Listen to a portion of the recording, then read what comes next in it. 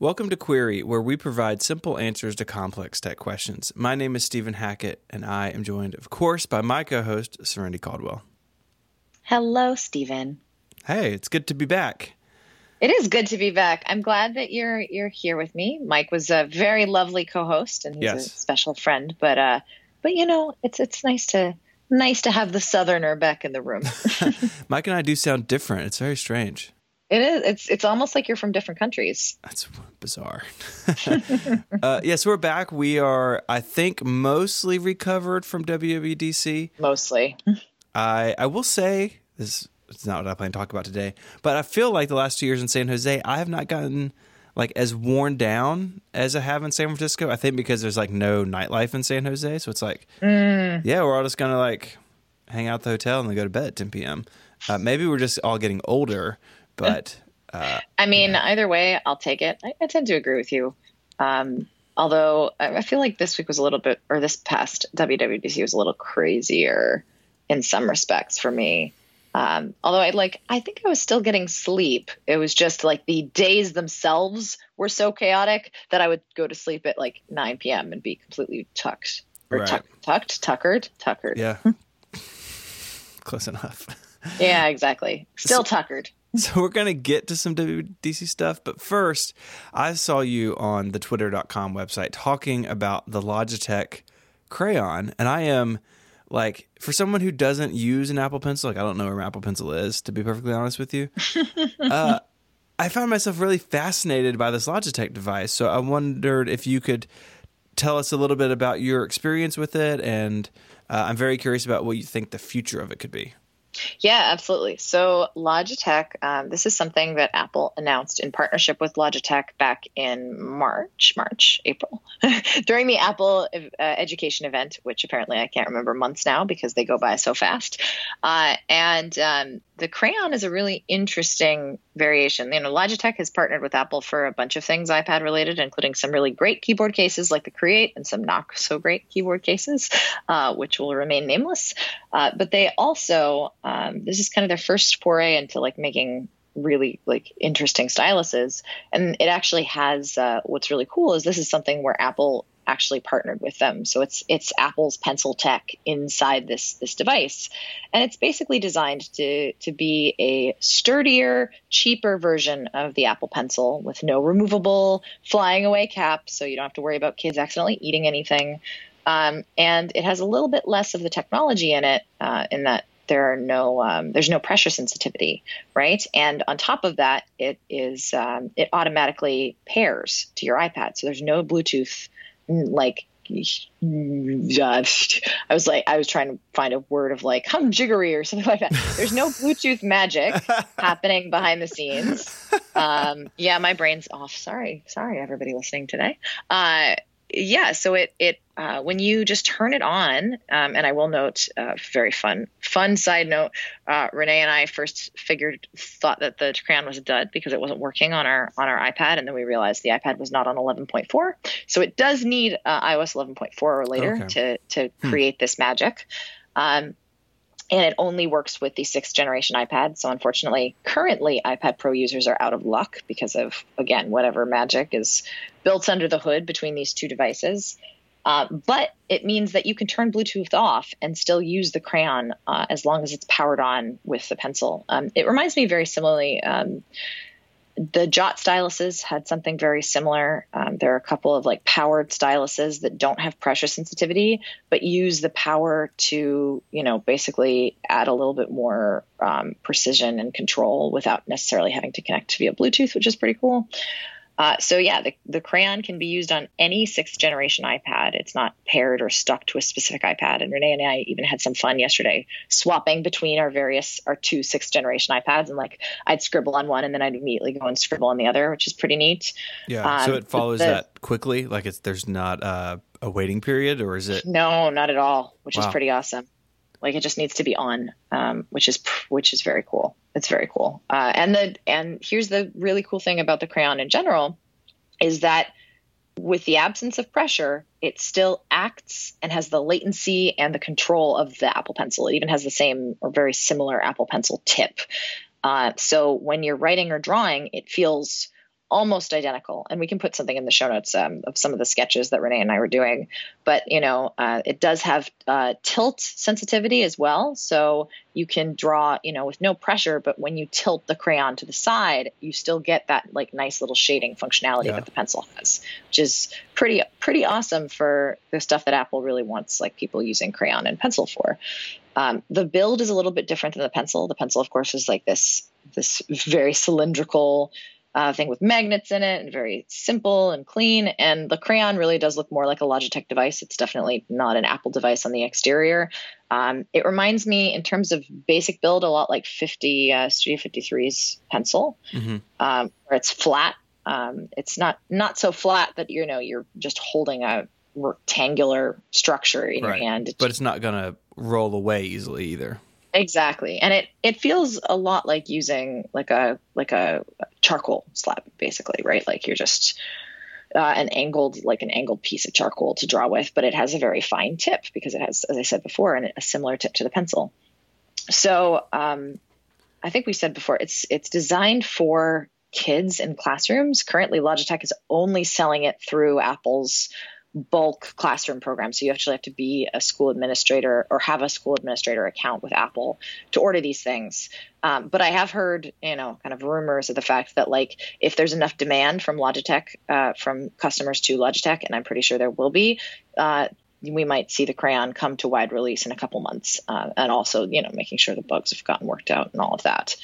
In terms of drawing, I feel like it was, again, almost identical to the pencil. Like I miss pressure, and I definitely miss pressure in apps like Procreate, right?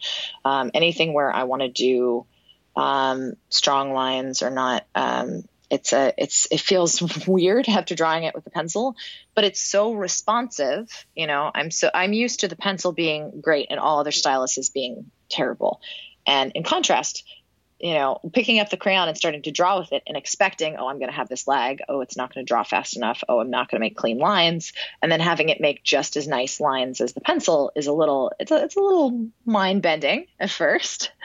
But I think it's pretty cool, honestly. I'm really excited that Apple is playing around a little bit more, both with connecting with third-party vendors to make things that maybe they don't have the time or the money to really invest in. They have the money, obviously, but like the time to be like, yes, we want to make a cheap pencil. And instead licensing their technology and letting Logitech kind of run with it. It's a really cool stylus option. It's one of the first stylus options that I'm like, yes, I would consider this instead of a pencil for someone who just wants to write, for example, right? Like no calligraphy, no sketching or third party, or but like you want to write and occasionally doodle. This might be the better option. And it is only, I think it's $49 retail for school administrators. And the fact that you can switch between iPads is huge, right? Especially if you have kids and you have kids with multiple iPads, like it's going to be so much easier than trying to deal with the pencil. And it's, okay, I have to plug it into Pair and all that. And also I have to worry about the sticking out the side of the iPad and people breaking it off. I have to worry about the cap disappearing. The crayon doesn't have a cap. It just has kind of a little rubber thing that's stuck in on its end. And you pull the rubber thing out. It's still attached to the pencil. And there's just a female lightning port. So you just plug a regular old lightning cord into the crayon and it'll charge like that. It is a little bit clunkier than the pencil. I will say that. It definitely, like build quality wise, it's a solid thing. It definitely will probably withstand to like people putting it in their mouths or dropping it, as some children are wont to do. But it just doesn't have the same elegance that the Apple Pencil does. Yeah, and you can see why they made those changes for a school market, right? You can charge them in a cart with a bunch of lightning cables. They need to be more rugged. You don't want little pieces that can roll under a desk and be gone forever. Yep. But, like, honestly, I think consumers want most of those things, too. And if people don't care about the differences between the two, this could be a lower-cost option. And, of course, like you said, it only works with that 6th generation iPad. So my feeling is if we're going to see this go wider, then maybe that's with the new iPad Pros, whenever they show up, say, this fall or later. Yeah, for sure. I think that makes a lot of sense. I still think I think there's room for two devices. I think, the pencil has the things that it does and that it's good at. And maybe they push those forward and make the gap in between the two devices a little bit bigger. But I think people who just want to, sign PDFs or just mark up web pages for feedback, who aren't really needing some of the pressure sensitivity, some of the extra goodies that the pencil has, I could see this being a good option. Whether or not Apple wants that or not, I don't know. But I think, at least from where I sit, that it could be an interesting market if Apple had more than one device for sale in its stores. Yeah, I agree completely.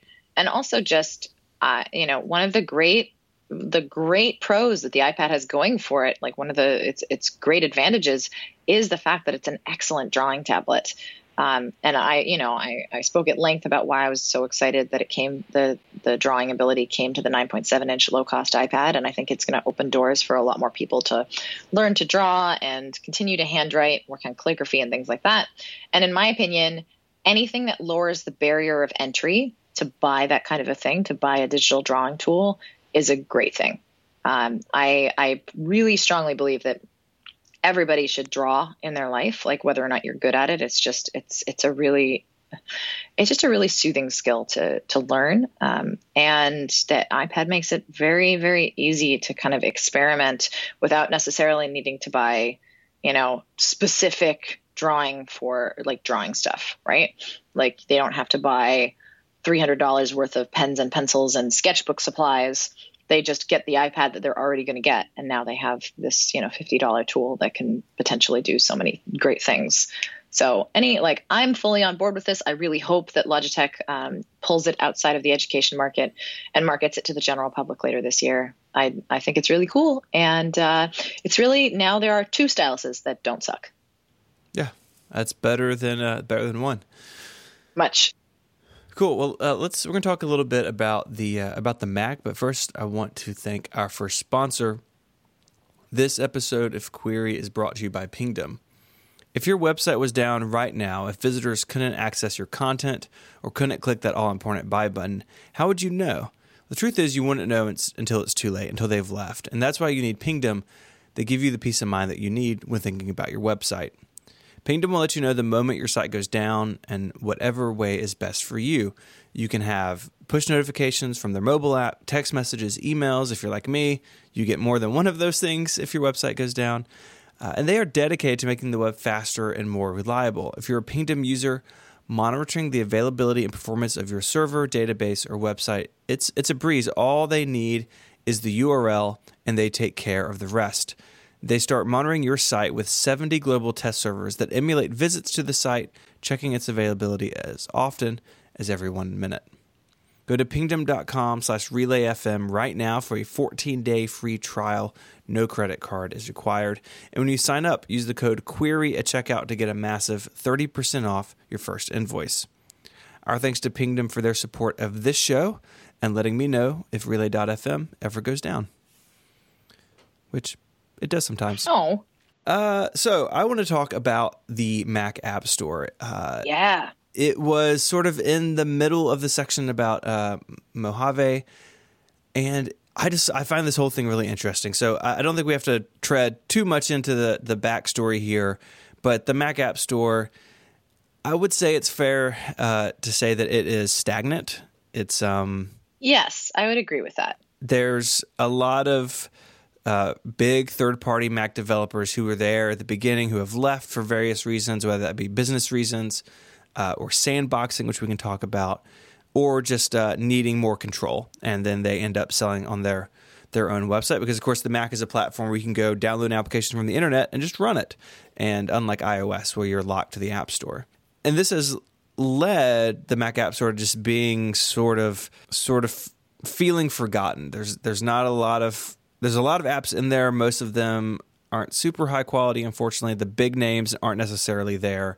And Apple has not done a lot to push it forward. We saw the iOS App Store last year in iOS 11 get this huge overhaul. They're doing a lot of editorial content. And I know I'm a nerd, but there are times where I just open up the App Store just to read about apps because the work that team does at Apple, quite frankly, it's really impressive, right?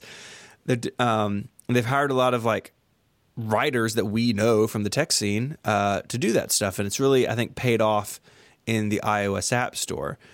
what they announced for the Mac is that mindset is coming to the Mac wrapped in a brand new Mac App Store app. So the software updates are still there, but like system updates, so like your Mac OS updates and security updates are now back in system preferences where they belong.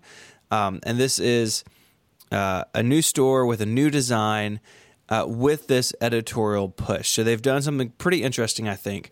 They have the Discover tab where there's editor picks and top paid and behind the scenes type articles. But then they've broken it down into multiple categories. So you have create, work, play, and develop.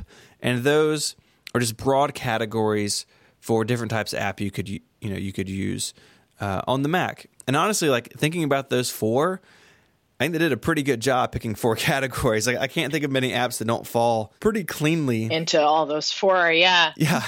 And you can drill into those and, and create. They have things about like, creative tools for like podcasting or image editing, that sort of stuff. You go into work and it's productivity apps, and you go into develop and it's of course Xcode, but other developer focused tools. And I'm excited about it because the Mac App Store has been such a dud for a long time. And I was curious how you feel about it, and maybe we could talk about why they're doing this now. Yeah. Well, I mean, it makes sense from a why they're doing this now perspective, in that the App Store is in a really good place. They've just launched custom curation so that you have kind of like a For You style interface for your App Store and not just like a big long list. Their editorial team is kind of off the ground. And the Mac App Store, I mean, I think they've been pleased to fix and or like improve the Mac App Store for years.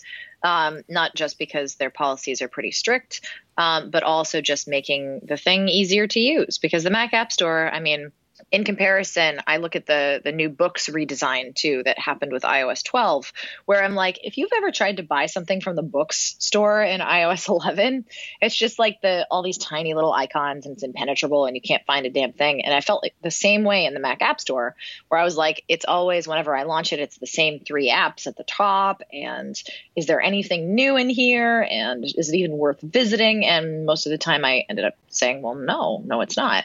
But what I think what's really interesting with this redesign is Apple's really putting the focus on not just here are some apps you can buy, but how you can best use these apps. The iOS App Store does some of this with their how-tos, but a lot of them are just like, look at all of these collections of really cool apps. Whereas the Mac App Store, it doesn't have to be daily, which I think is a huge benefit for it.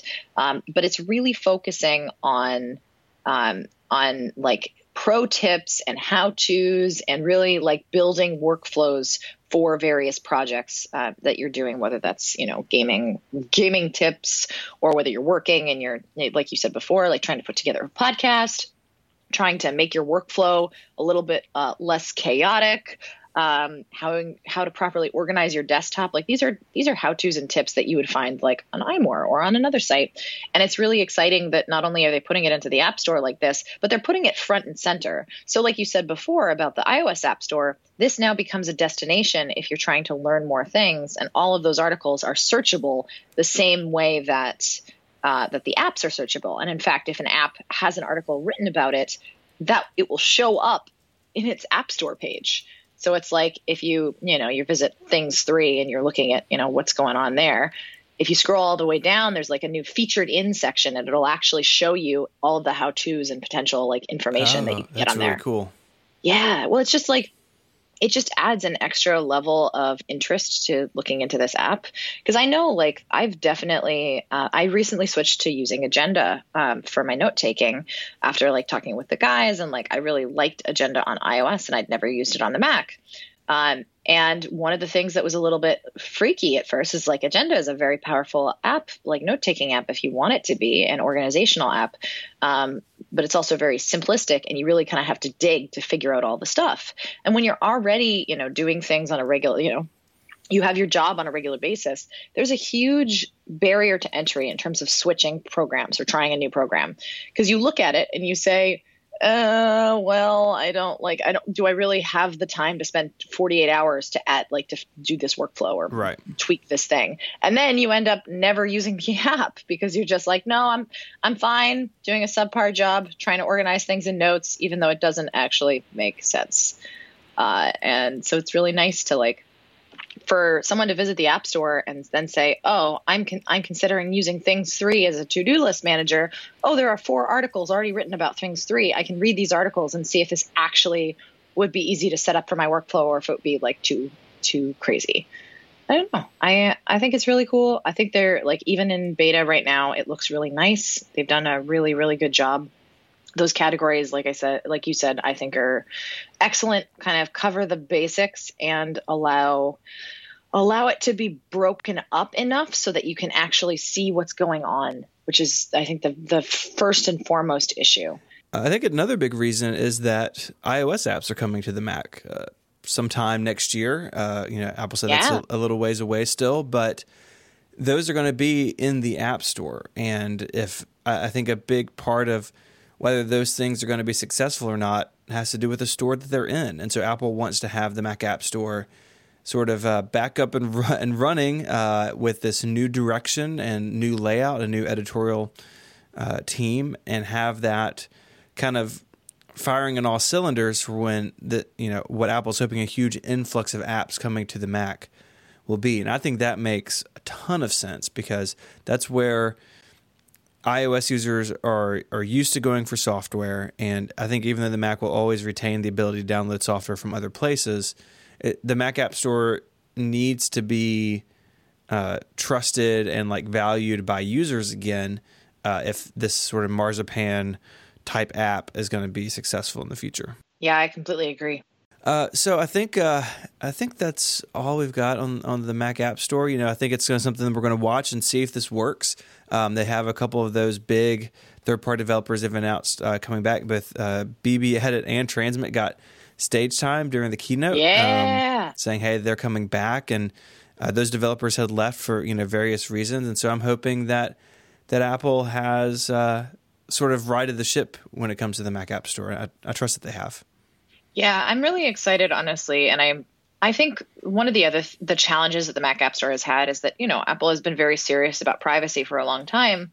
And the Mac was built in a time before the internet, before things could get really sketchy really fast. So whereas it made perfect sense to have apps be able to, access root and do things to your Mac in, the mid 90s and even early 2000s, it's a lot more dangerous of a option in the modern era. And I see Apple, the App Store very early on kind of made waves because in the developer guidelines was basically you can't ask a user to request root access. You can't get root access through the Mac App Store because we don't trust that people are going to use it correctly. And that's why we have sandboxing, right? It's sandboxing basically goes through this central gatekeeper to do certain things so that you can't, that can't get messed up. Right.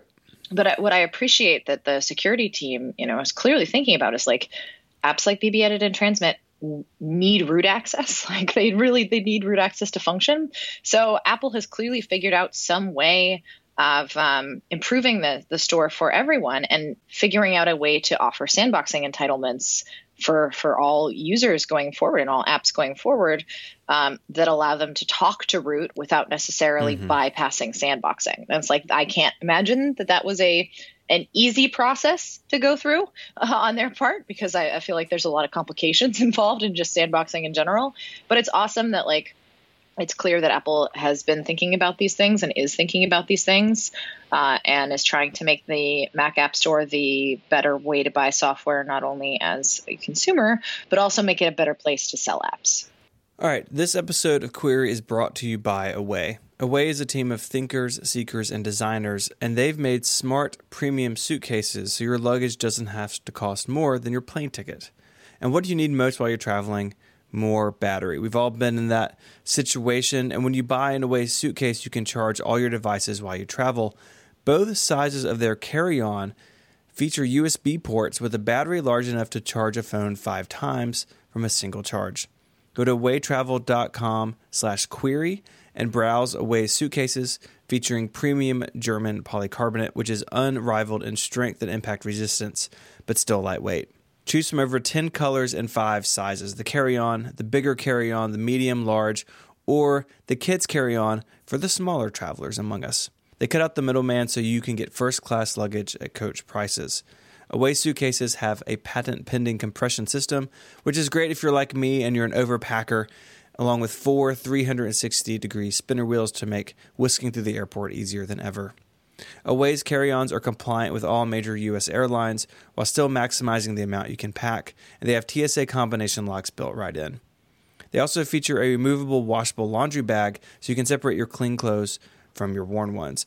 I just was in San Jose for WWDC. I flew with my Away suitcase, and it really is great. Like I said, I'm an overpacker, and you can cram stuff in there and use that compression system to keep things nice and neat.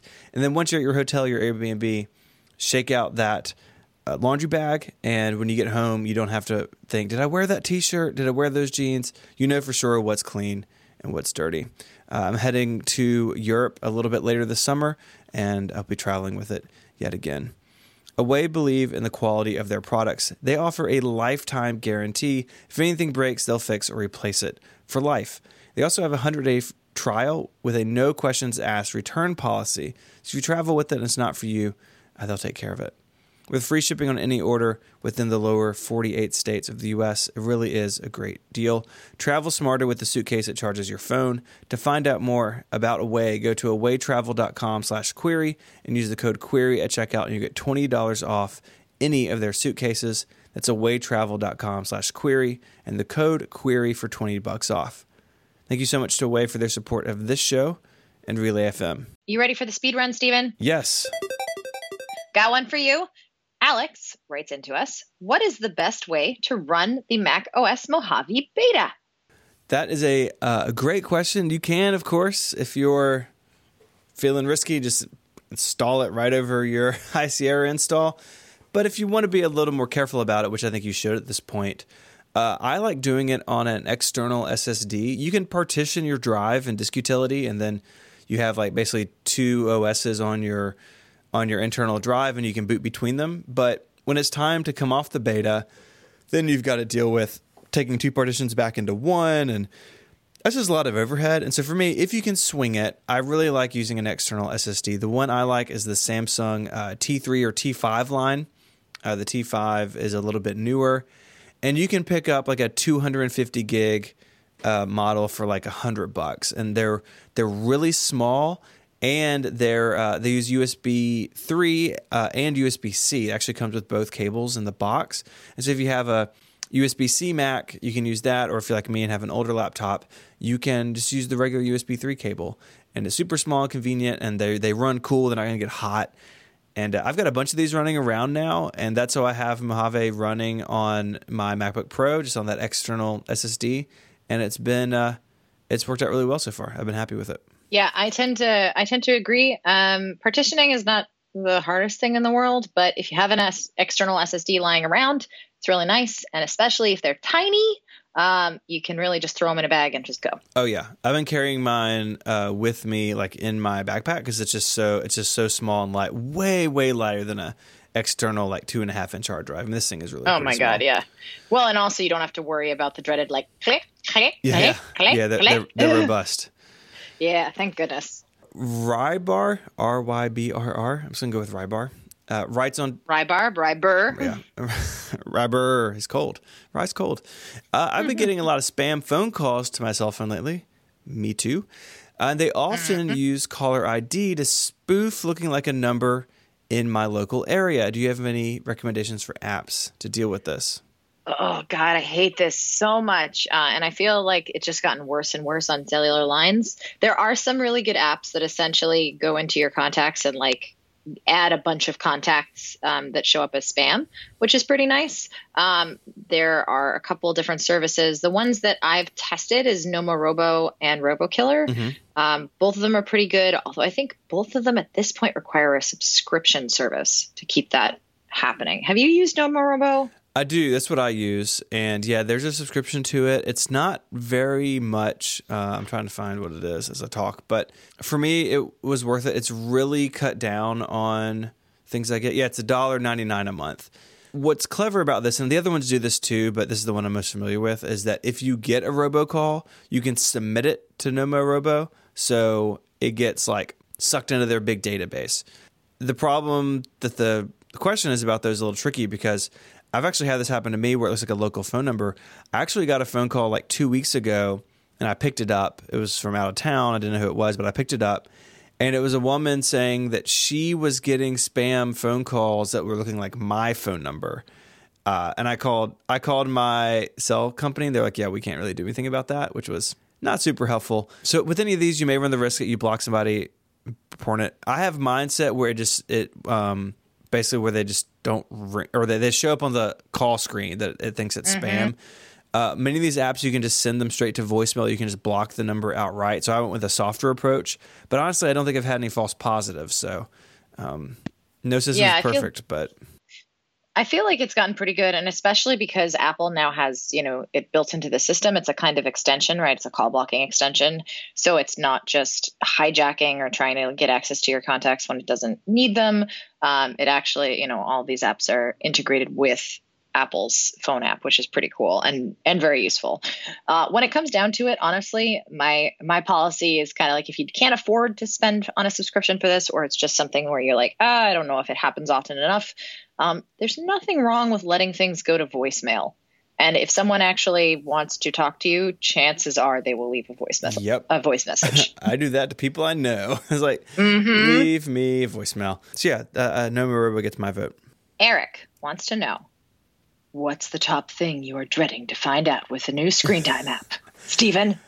Mine is just the sheer number of times I wake up my iPhone.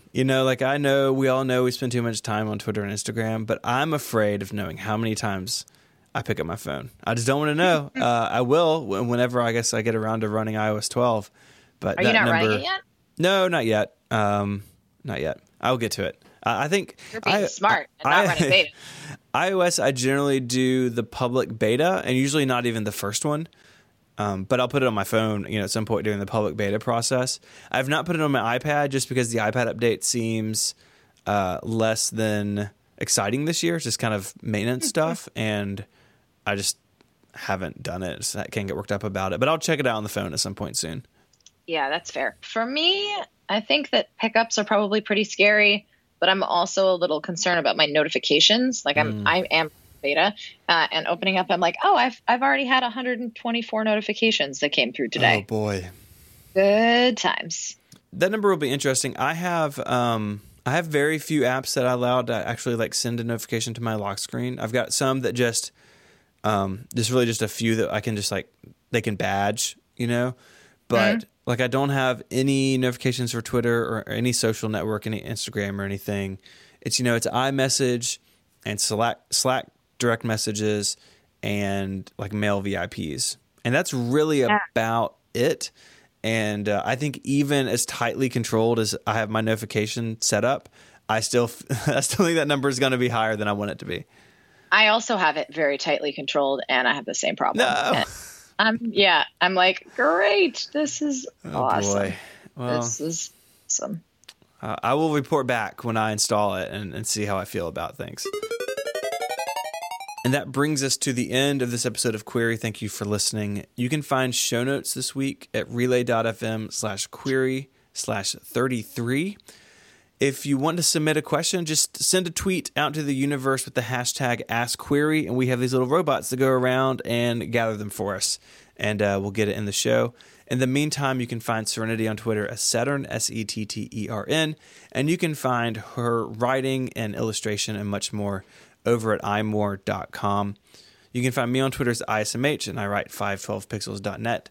Until our next episode, Serenity, say goodbye. Goodbye. Adios.